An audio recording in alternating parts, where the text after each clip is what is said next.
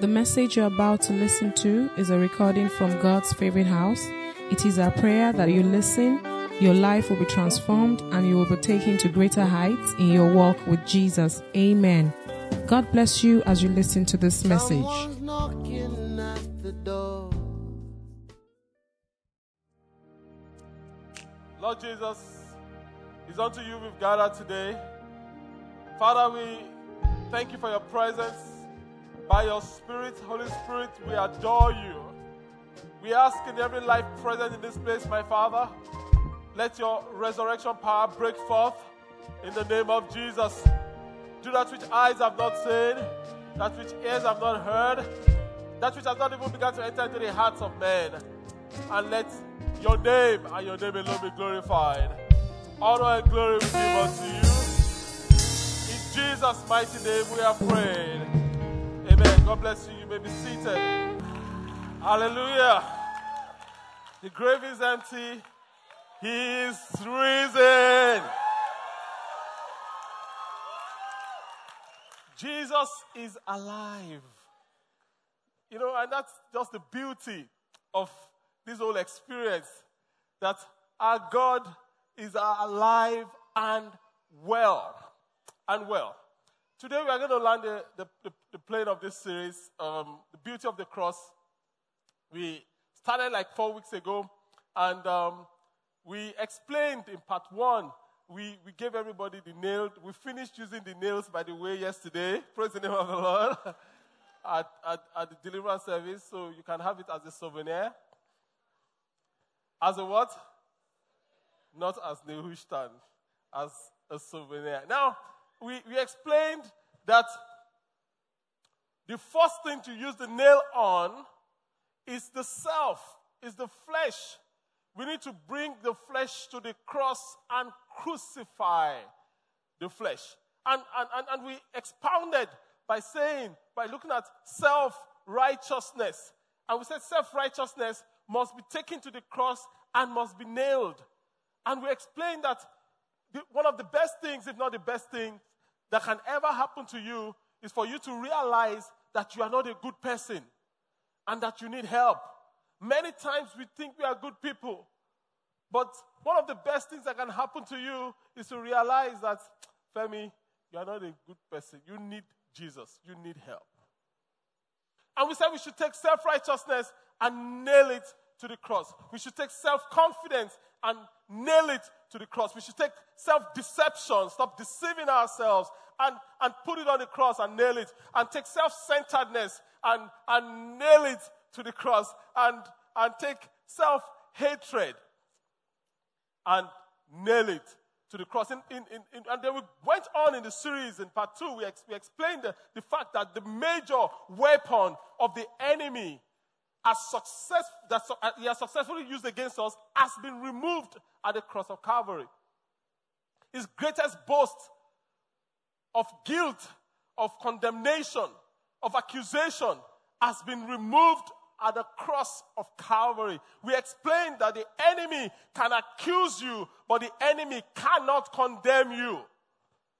You shouldn't try to stop. You know, many times we put in a lot of effort to try to stop Satan from accusing us. But he's going to do his job. Let him call you filthy. Let him call you dirty. But just tell him the verdict is out. I am forgiven. I'm forgiven. God did not say, I am innocent. God said, I am forgiven. There's a huge difference. And we took it further by explaining that we are not only forgiven, we are justified. And we broke down justification.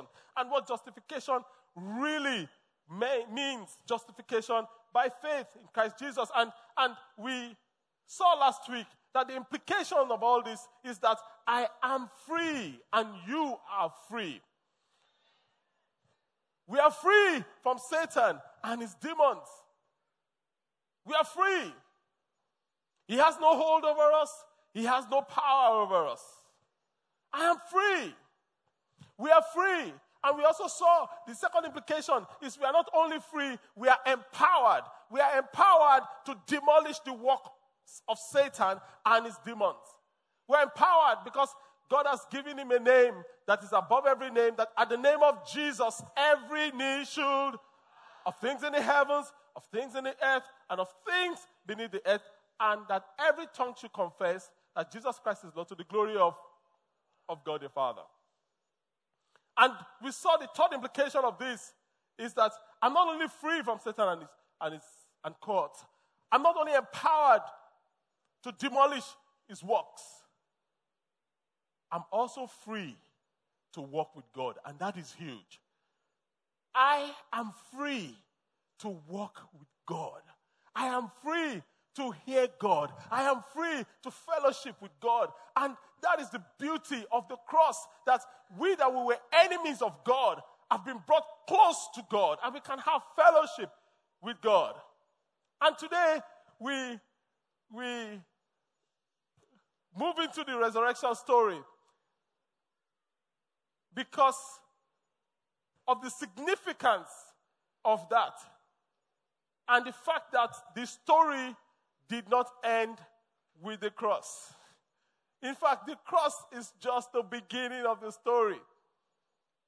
So we take our text from John chapter 20 and we read from verse 11 to 29.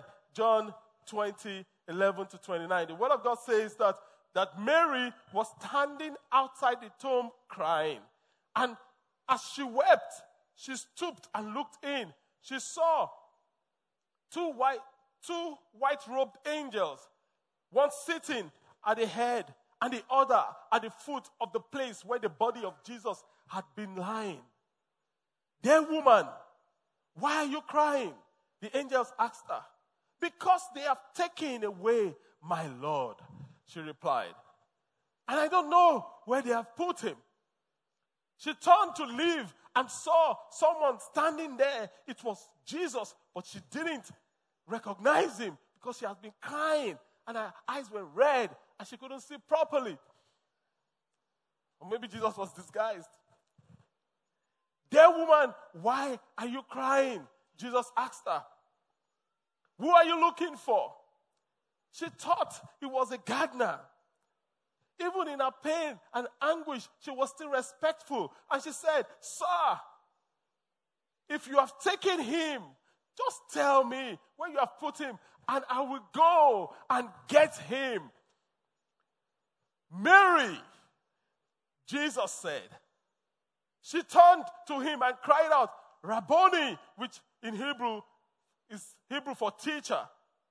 And she was going to hug teacher. You see, all she needed to hear was Jesus saying, "Mary." There's a way that God calls you. You know, when you have a relationship with someone, he calls you in a certain way, you know it is him. And he was going to hug Jesus, and Jesus says, "No, don't hug me. Don't cling on me." Jesus said, "For I haven't ascended to the Father, but go and find my brothers." Everybody say, "My brothers." I mean, Jesus calling us brothers. I will call it Peter. How can Jesus call Peter brother?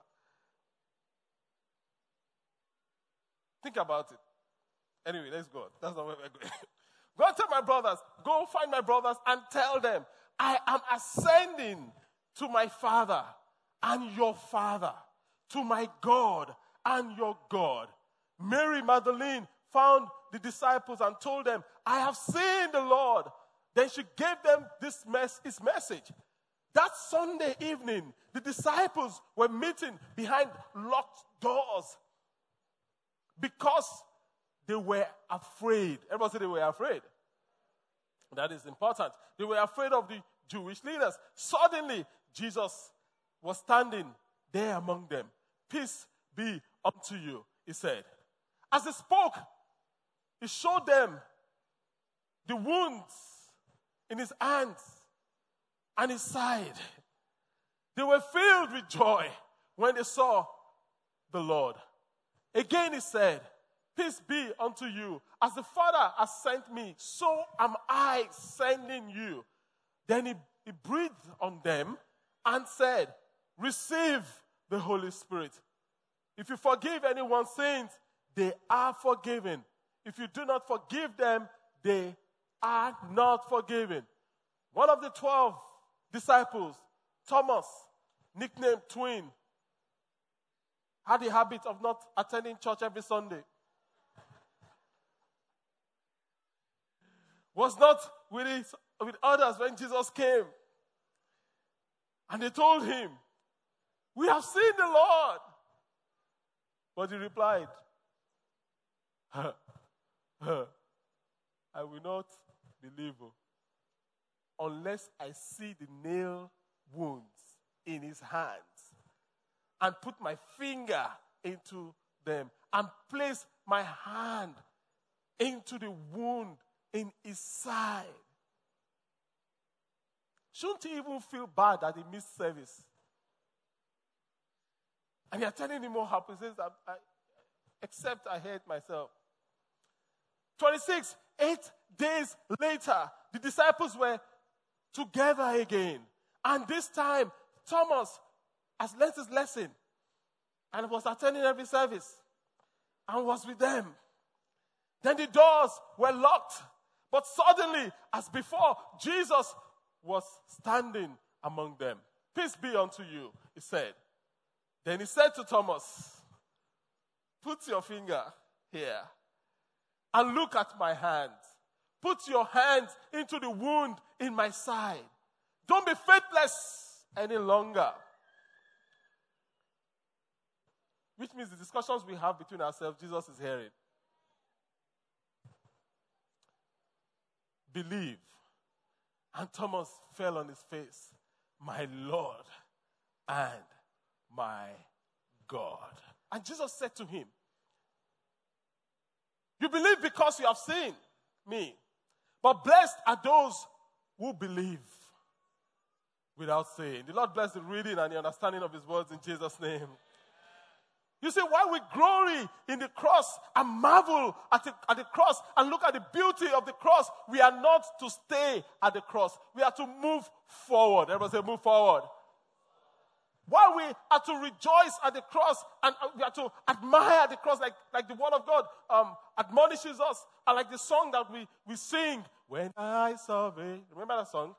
"The wondrous cross on which the King of glory, I can but lust, I pour content on all,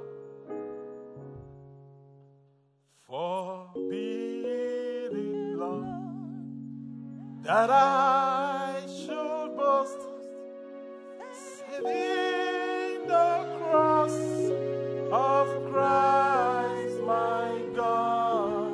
All the vain things that charms me most, sacrifice to his God. Okay.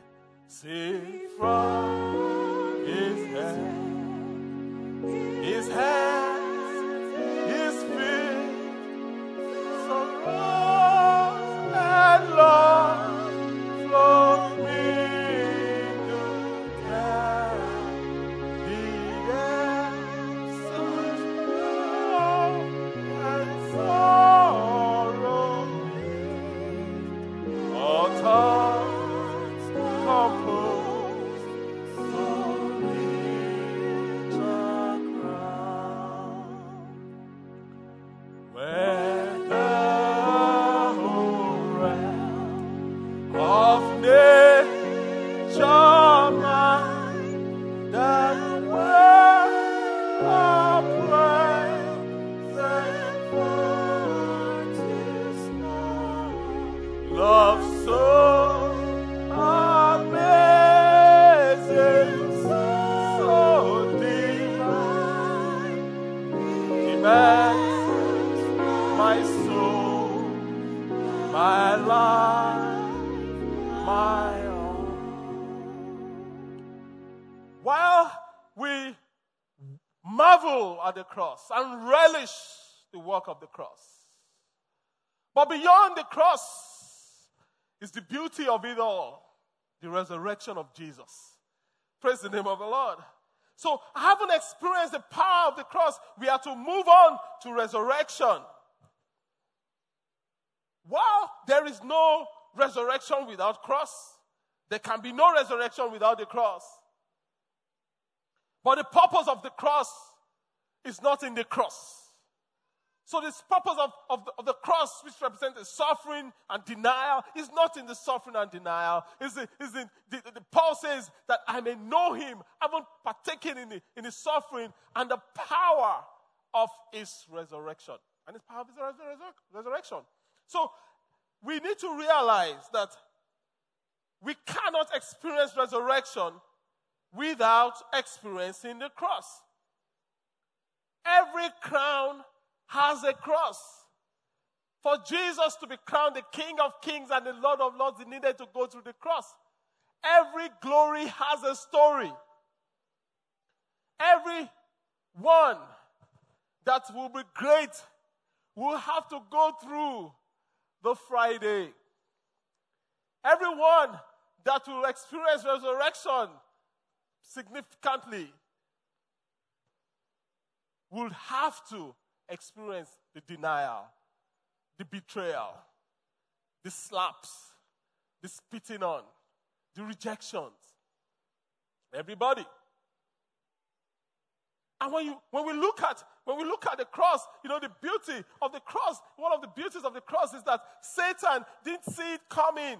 Satan didn't see it coming. All he saw was the Friday. All he saw was the slap. All he saw was the crucifixion. All he saw was what happened on the Friday. Satan did not see.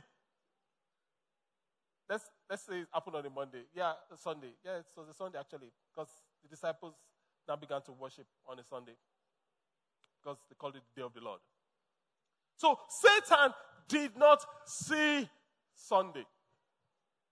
Why? Because he thought, we've gotten him. You see, like Pastor Ebami was explaining at the devotional, we were teaching that, sometimes you are going through a Friday situation and things are bad. But you should be encouraged because Sunday is coming. And sometimes you've moved from Friday, you're in Saturday, where everything is gloomy and dark and lonely. But you see, I'm here to tell you that Sunday is not only coming, Sunday is here.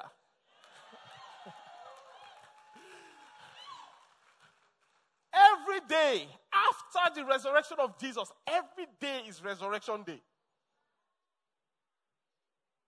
Every day is resurrection day. Every day. So the enemy thought he had Jesus. There's a story. If you've been with us for a while, I always tell this story at every Easter service. I can never get tired of telling this story.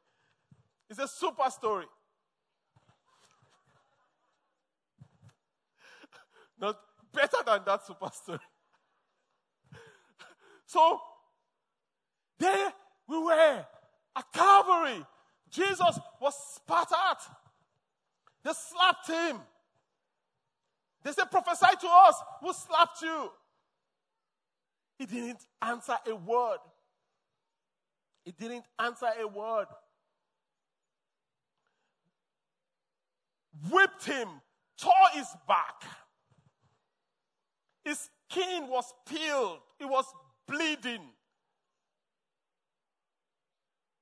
They drove the nails into his hands. And they hung him. And the first words that came out, was, Father, forgive them.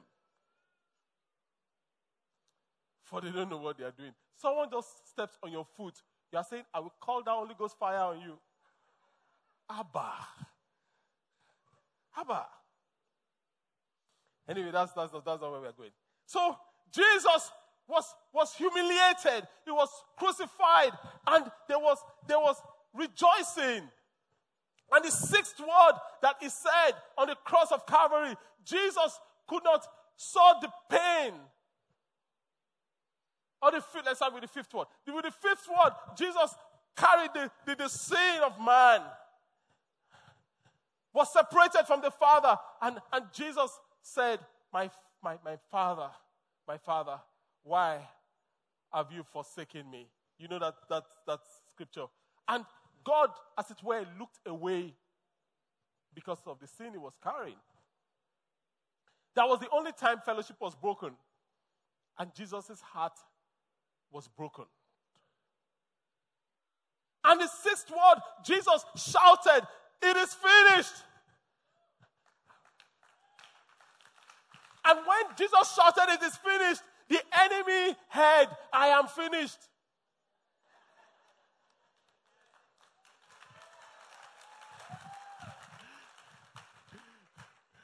So the enemy thought Jesus was finished. You see, what is going on in your life? You see, the truth is that "it is finished" is different from "I am finished." Jesus said, "It is finished." The work of salvation is finished. The work of redemption is finished. The work of health, healing, restoration of fellowship to the Father is finished. And he gave up the ghost. And he says, "Father," the last word, "unto your hands I commit my spirit." And there was rejoicing in hell. At that time, the Bible says that the sun became dark. Creation hid their face. They couldn't watch. But man was rejoicing. Man was the only creation that was rejoicing. At least those that were rejoicing there.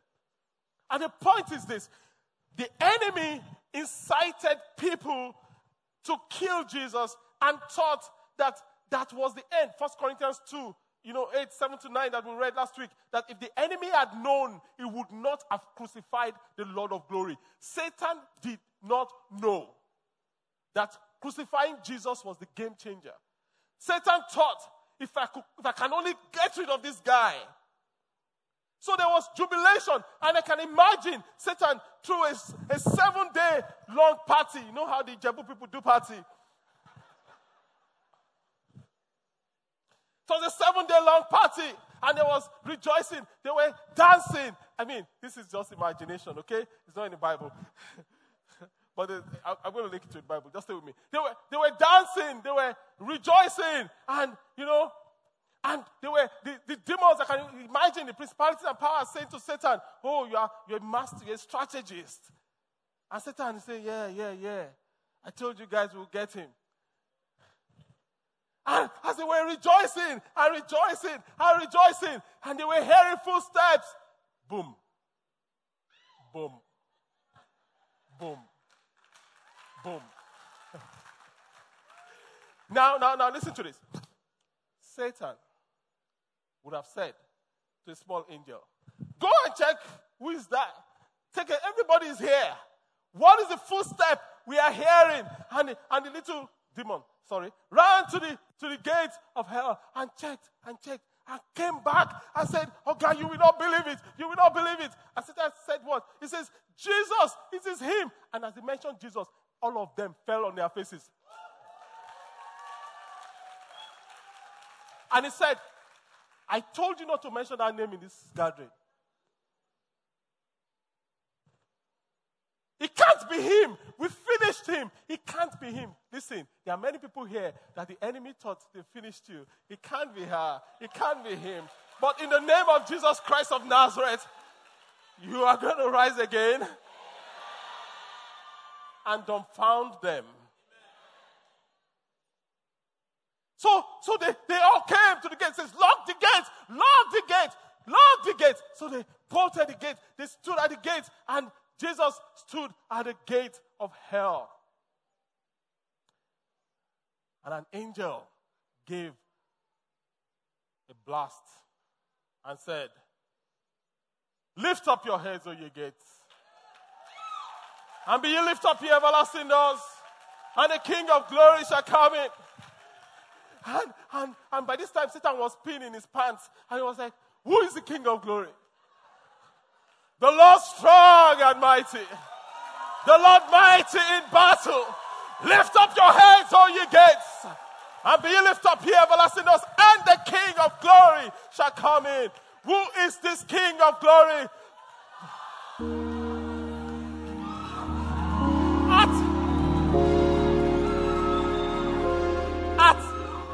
At that point, the gate blasted open. Satan bruised the head of Jesus, bruised the head of Satan, as the scripture has prophesied. God has prophesied in Genesis. Took the key of death and hell. Went to paradise. Set David, Abraham, Noah. Set them free. Ephesians 4. He led captivity captive. And led a train to heaven. But when he was going to heaven, and they were on their way to heaven, he heard a cry in the garden. Mary. And Jesus said, this is the most important thing I have come to do, to shed my blood. I need to take my blood to the altar in heaven and complete the sacrifice. But you see, Isaiah 4, a broken reed, it will not break. A smoking flax, it will not put out. David says, you will not despise a contrite heart. God, there's something in God that cannot resist somebody that is truly broken. So Jesus, he was carrying the most important assignment ever. And he said to them, David, Abraham, everyone, the angels, guys, I need to attend to this guy. If you read scriptures, the Bible says that people begin to see their dead ones that were dead, the righteous ones, for a bit. So everybody will say, let me quickly go and greet my grandchildren. So Jesus came and said, first tested her, who are you looking for? If her heart was not right, it would have gone. And he saw that she was really, really looking for him. And he said, Mary. And he said, Rabboni. And he was going to hug Jesus. If Mary had hugged Jesus, that would have defiled the work. All the sacrifice on the cross would have become nothing. Imagine the risk that Jesus took. Huge risk. Huge risk. He took a huge risk just because he couldn't ignore the cry of a little woman. He put everything on the line just because Mary was heartbroken. Let me tell you something. If you're a real child of God, God doesn't play with your heartbreak. He doesn't. He doesn't. He attends to it. And Jesus said, no, touch me. We read that scripture. I have not yet ascended to my Father. I have not yet completed the sacrifice. And Mary, left him. Where some of us said, I will still touch you. But Mary was spiritual. And left him. And Jesus went and completed it. And here we are today. And that is why, if you check the teaching of the early church, by God's grace, I'm a student of the early church. I'm a student of church history. The teaching of the early church is mostly about in fact, you can say it's all about the resurrection of Jesus. You will hardly see them talk about 10 ways to financial breakthrough. I'm telling you, read the Bible. They talk about the resurrection of Jesus because they know if you can contact the resurrection power, that is all you need. Praise the name of the Lord. In Acts chapter 4, verse 33, it says, and with great power gave the apostles witness of the resurrection of Jesus. If you read Acts 17, 2-3, we won't read it, you can write it down. Paul was talking about the resurrection of Jesus. If you check, Paul was saying in Philippians 3, he says that I may know him and the power of his resurrection. The outcry of Peter, James, Bartholomew, Thaddeus, that I may experience the resurrection power. And I'm praying today that as a church, our hunger will be that we will experience resurrection power. And our testimony will be an evidence of resurrection power. When we look at the life of Jesus, not many people, in fact, not many enlightened people will doubt if Jesus ever lived.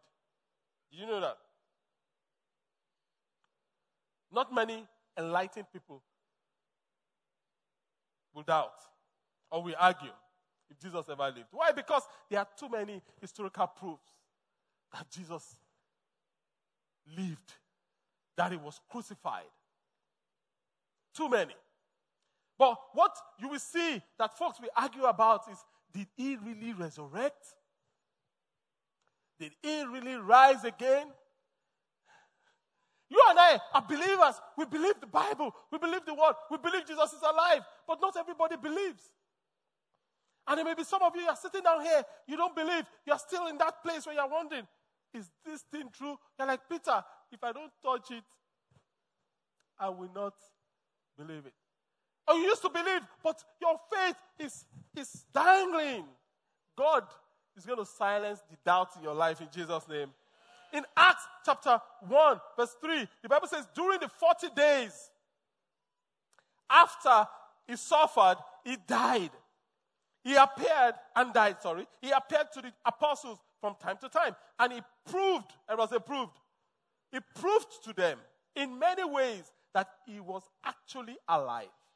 And he talked to them about the kingdom of God. So there were witnesses that Jesus resurrected.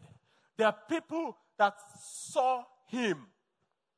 In 1 Corinthians 15, verse 4, 1 Corinthians 15:4, the word of God says that he was buried, this is Paul's own account, and he was raised from the dead. And on the third day, just as the scripture has said, he was seen by Peter and by the 12. And that he was seen by more than what? 500 of his followers at one time, most of whom are still alive at the time of this writing. Go and ask them. Though some have died. Then he was seen by James and later by all the apostles. And Paul went on to say, and I also saw him. Even though I was not with them then, I saw him, I saw Jesus. I know people that have seen Jesus personally, but I'm not even going to bring their account. But let's look at these people. Look at the lives of these people. They say they saw Jesus. How can they say they saw Jesus? Why should we believe them? Why should we believe that they actually saw Jesus? You know, one of the greatest witnesses of why we should believe that they saw Jesus was in how they actually died. If you check the end of their lives. Now, I just Googled. You know, Google is a very powerful research tool. How the disciples died. You don't even need to put disciples of Jesus, just say disciples. And one of the first hits were National Geographic, because I wanted to go with the secular. I think this is a study a few back ago, not just recently. National Geographic, which is a historical site, says this. I'm going to go through them one by one. Let's start with the first person. Peter. Peter was crucified upside down by Nero. Let's pause there. If you understood the import of this, Peter, that denied Jesus before Jesus died in front of a little girl, house girl, was ready to die. If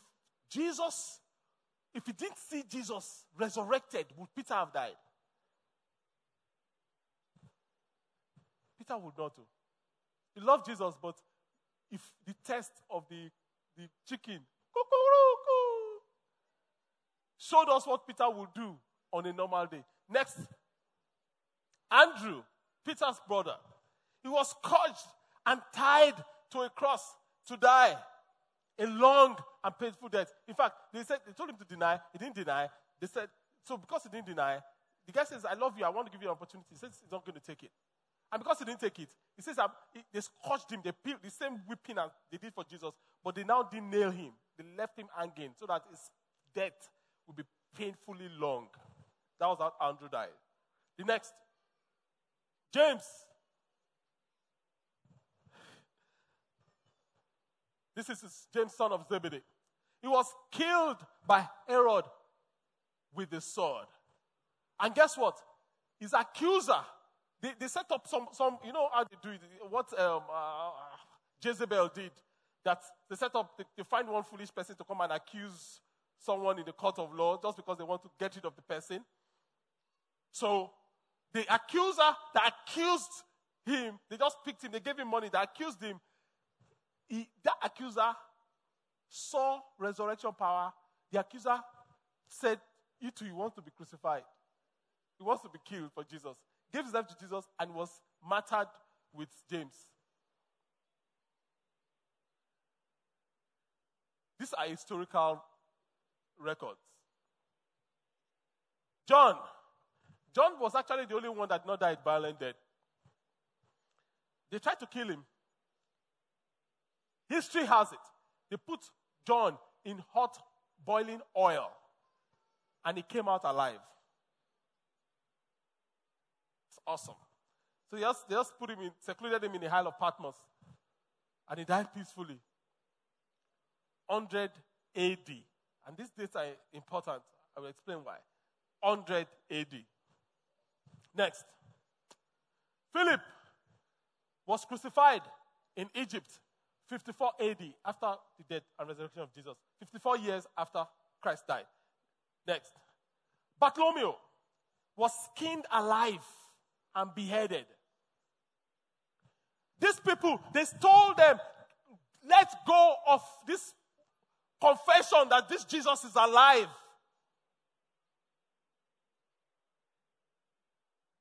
And many of them, decades after Jesus had died. Next. Matthew. He was stabbed in the back by a swordman sent by the king of Ethiopia after he criticized the king's morals. It said to the king, what you are doing is a sin. I mean, I wish we have prophets like that in this nation. Well, God is raising more and more, actually. Praise the name of the Lord. There's a generation that are content with collecting brown envelopes and saying to presidents and leaders that all is well with you. But there's a new generation that is not afraid of the sword, that will speak truth to power. Watch, they are rising. Next. James, son of Alphaeus, killed by hitting him in the head with a club.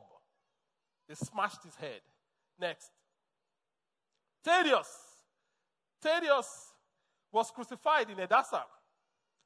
And they weren't sure if the Edessa was the Edessa of Turkey or the Edessa of Greece, but it was crucified. And the date is 72 AD. Next. Simon the Zealot. He was crucified in England. 74 AD.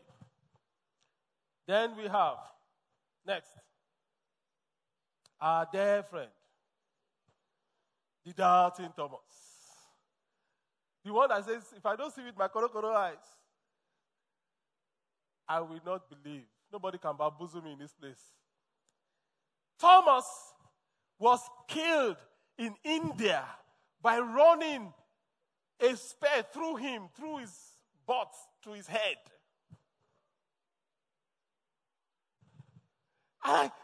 Pastor, why is this important? This is important because, listen, if 500 people said they saw the same thing, not only that, if all of these apostles, all of them were killed for their witness in different parts of the world at different times, and they held on true to the same witness, these people that would have run away, If at 50 years after, even if it's a lie, let's say they all agreed to lie at the upper room. 50 years after, 70 years after, 100 years after, these guys are 120 years old, they are 90 years old, they are like, well, my son, let me tell you the truth. It was a lie. Because that is what they would say if it was a lie. And they saw Christ crucified. And above all, doubting Thomas was ready to die. Even if I don't believe anybody else. If Thomas was ready to die, that he saw Jesus, Jesus is alive.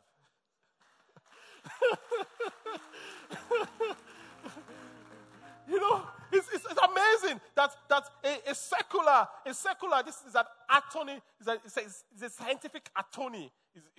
It's not a common word in our time. But this guy is so learned that he's not even a believer. Listen to his submission. He says, tested by the standards and the ordeals of jural science. He says, by which questions of facts are ascertained and demonstrated in contested questions of right between man and man in courts of justice. He says the resurrection of Jesus stands as a demonstrated fact. This man says, what's his name again? J.L. Lambs or what? F.J. Lambs. He says, I have weighed the evidence. There is enough proof that this Jesus resurrected. Non-believer. Praise the name of the Lord. But you see, above all, for you and I, above all, for me, I know he's alive because of what he has done in my life. In 1995, 21 years ago, right? Is it?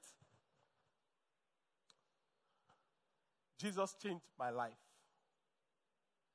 I was going straight to hell, if you know, literally. But Jesus changed.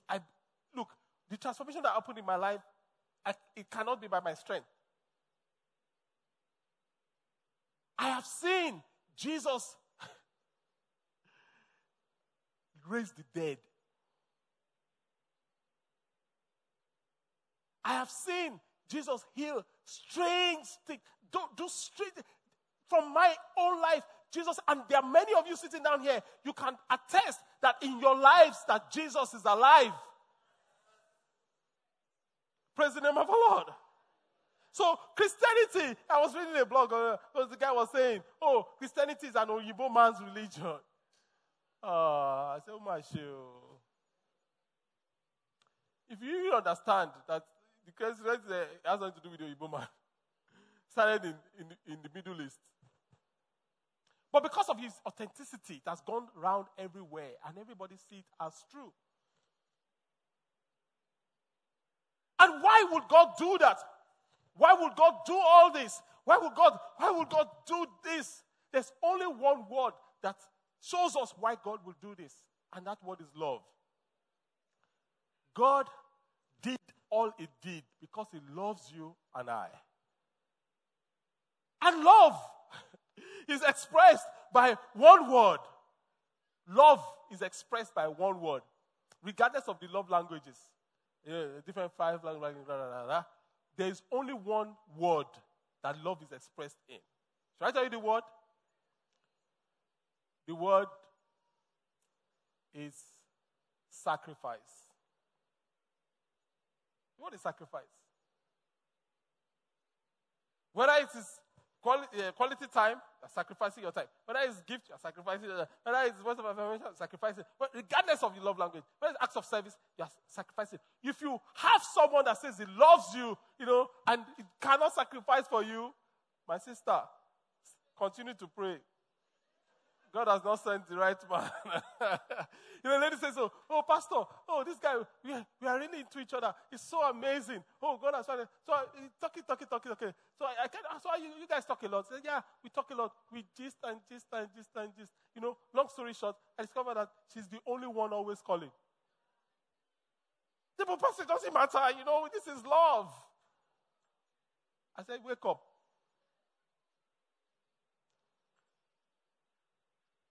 There's only one word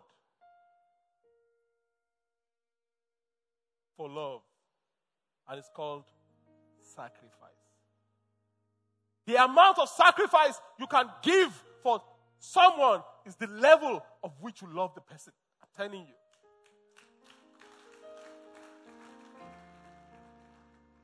Remember, back in the day, when you are toasting your wife, if she says she wants your hand, you say, my dear, which one? Is it the right one or the left one? That is what you would say. Why? Because we were willing to sacrifice. We had the Oma Glow on Friday. And one of the things that the men said is that when we were dating, I used to go to Ibadan twice a day. But things have changed though. But listen, you could sacrifice because you what? You love. And the sacrifice should not end. Why? Because the love should not end. Do I get an amen? So the greatest form of sacrifice, and the greater the sacrifice, the greater the love.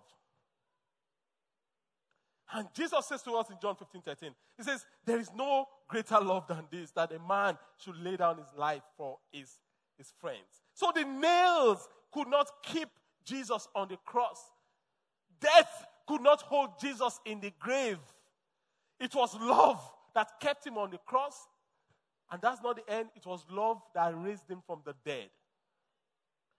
It was love. He loves me. He loves you. That's why he did it. And unfortunately, we measure God's love for us by what we have or what we don't have. We measure God's love for us by what has happened to us or what has not happened to us. When somebody has a good brand new car, we say, oh, God has really been good to him. When someone has a big house, a fat bank account, oh, he says, God has really been good to her. But you see, the truth is this. In Christ, God has been good to us regardless of what we have or who we are.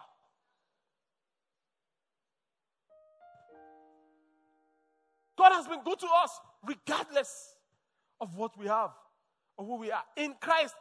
Why? Because the proof of God's love is not what we are or who we are.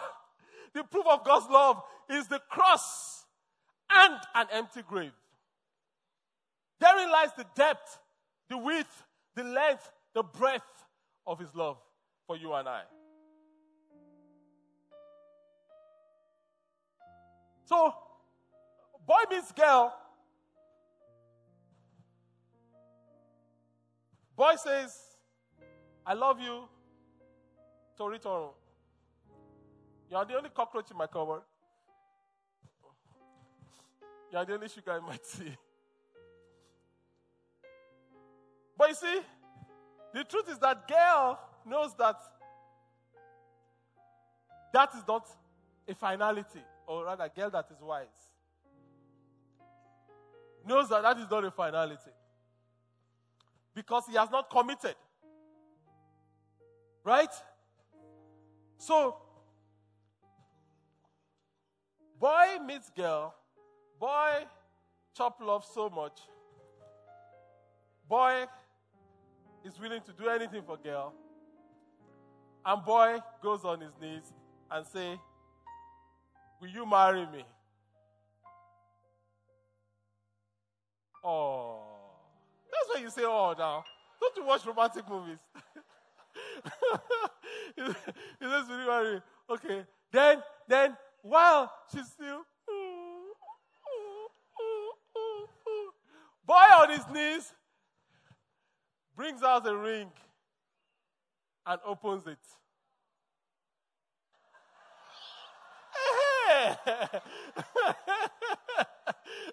And opens it. And she says, yes.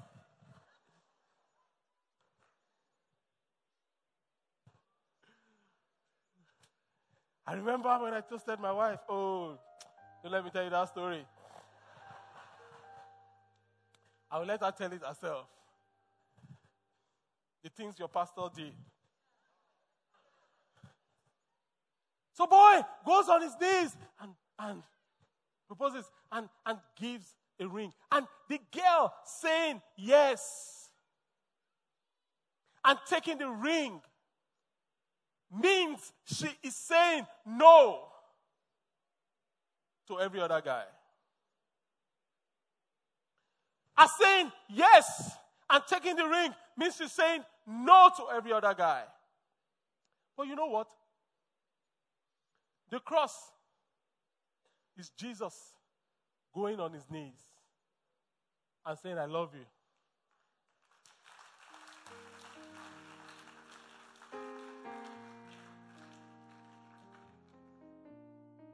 The resurrection is Jesus bringing out his scar and saying, this is the proof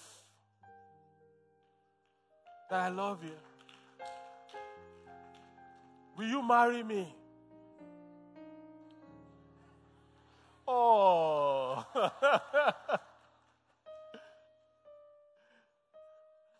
And, when we say yes to Jesus, we are automatically saying no to every other person, to every other God, to every other idol. We are saying yes to Jesus.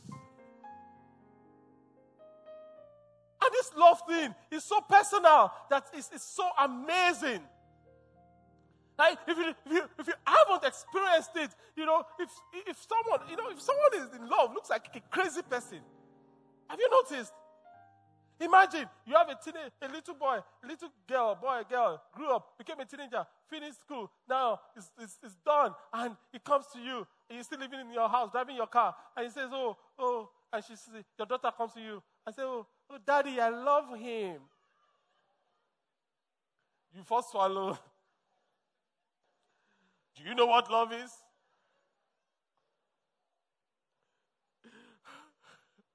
Or your son says to you, Mom, I don't like the way you're talking about her. I love her.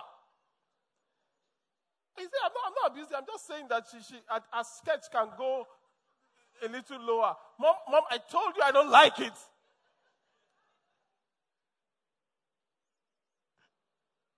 It was in love. And many times, if you are not the one experiencing it,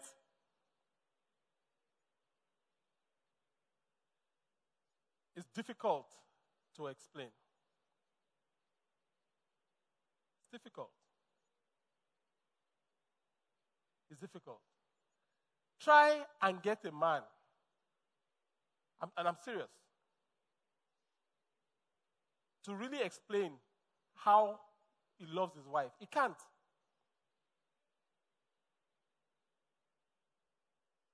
Okay. Let me explain how I love my wife. You can't even understand. Words fail me.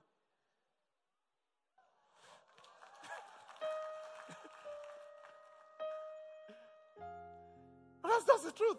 And there's a story I read about University of Chicago School of Divinity. There was a man, a solid guy. He was a professor of theology. And he was saying to the people that were gathering, that Jesus is not alive. Jesus is not alive. His name, I don't want to miss his name. It was Dr. Paul Tillich. I read the journal some time ago. The write-up. True life story.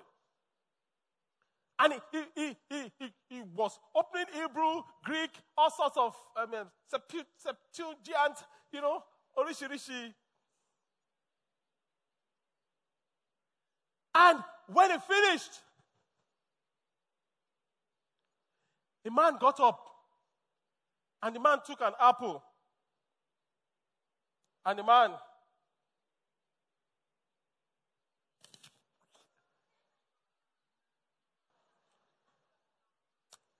that was how they said he ate the apple.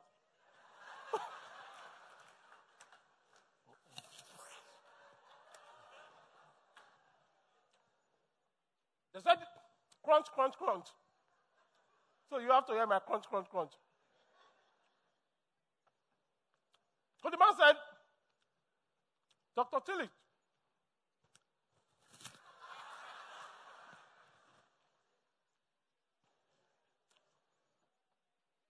I may not know Hebrew.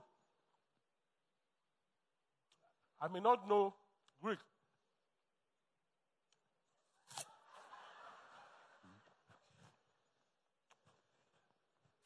But I want to ask you a question, doctor.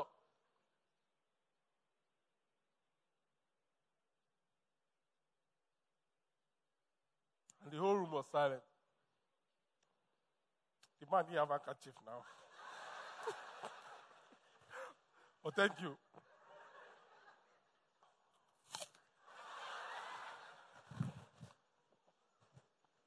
And the whole room was silent. I want to put this question. It says, I have only one question, doctor. How does my apple taste? And Dr.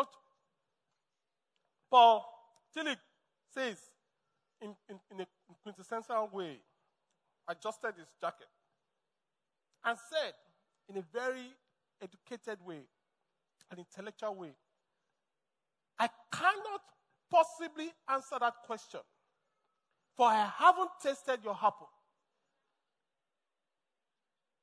And the man says, neither have you tasted my Jesus.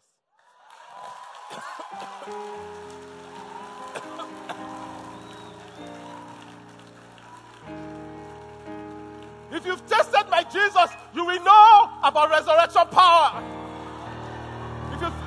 If you've tasted my Jesus, you will know he's alive and well. You know he has the power to save, power to heal, power to deliver, power to set free, power. If you have tasted my Jesus, the word of God says, taste and see that the Lord is good. I'm the one eating the apple. You cannot tell me how it tastes.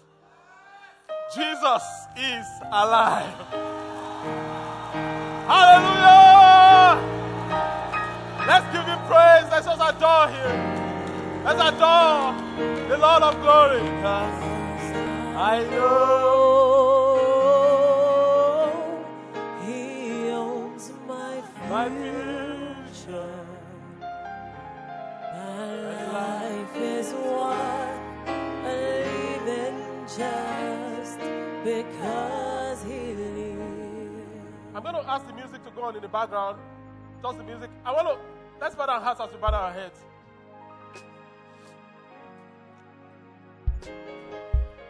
The cross is Jesus going on his knees, on one knee, and saying, I love you. Can you be mine? The resurrection is Jesus showing you his hands and saying, can you be mine? I want to pray with you if you're here, you've never given your life to Jesus. Or you used to be born again, but you've backslidden, you've gone back. You want to come back today? I want to pray with you. I say, Pastor, can I come forward? No. Wherever you are seated, I want to pray with you. Wherever you are seated, you don't need to come forward. That is me, Pastor. Pray with me. I want to accept this proposal. I want to say yes to Jesus and no to the enemy. Put up your hand now over your head, quickly, and I'll pray with you wherever you are seated. That is me. God bless you. If I put up your hand well, over your head. God bless you. Right there. God bless you. Right there. God bless you. Right there. God bless you. Right there. Over there. God bless you. At the back. God bless you. Keep the hands up. God bless you. Over there. Keep the hands up. God bless you. Over there. Keep the hands up. My brother. God bless you in front. Keep the hands up. That is me. I need to say yes to this proposal. God bless you. Right there. God bless you. I can see that hand. God bless you. That is me. These instructions are scrolling on the screen. If you're online, I can face tomorrow because he lives, all fear is gone, all fear is gone.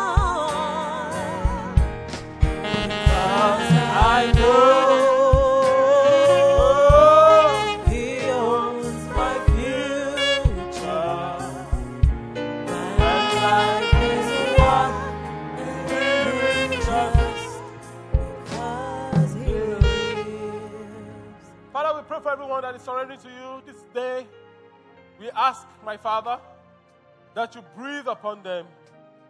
Lord, that their walk with you will be tangible and real. The way you called Mary, and she said, Rabboni, the fondness in the voice, the tightness of the relationship, Lord, let it be all our portions, O God of heaven. In the mighty name of Jesus. This ones particularly, cleanse them totally. Every one of us, let the work of the cross and the power of resurrection burst forth in our lives. And let your name be glorified. Honor and glory we give unto you. Honor and glory we give unto you, Father. In Jesus' mighty name, we have prayed. Amen. Praise the name of the Lord.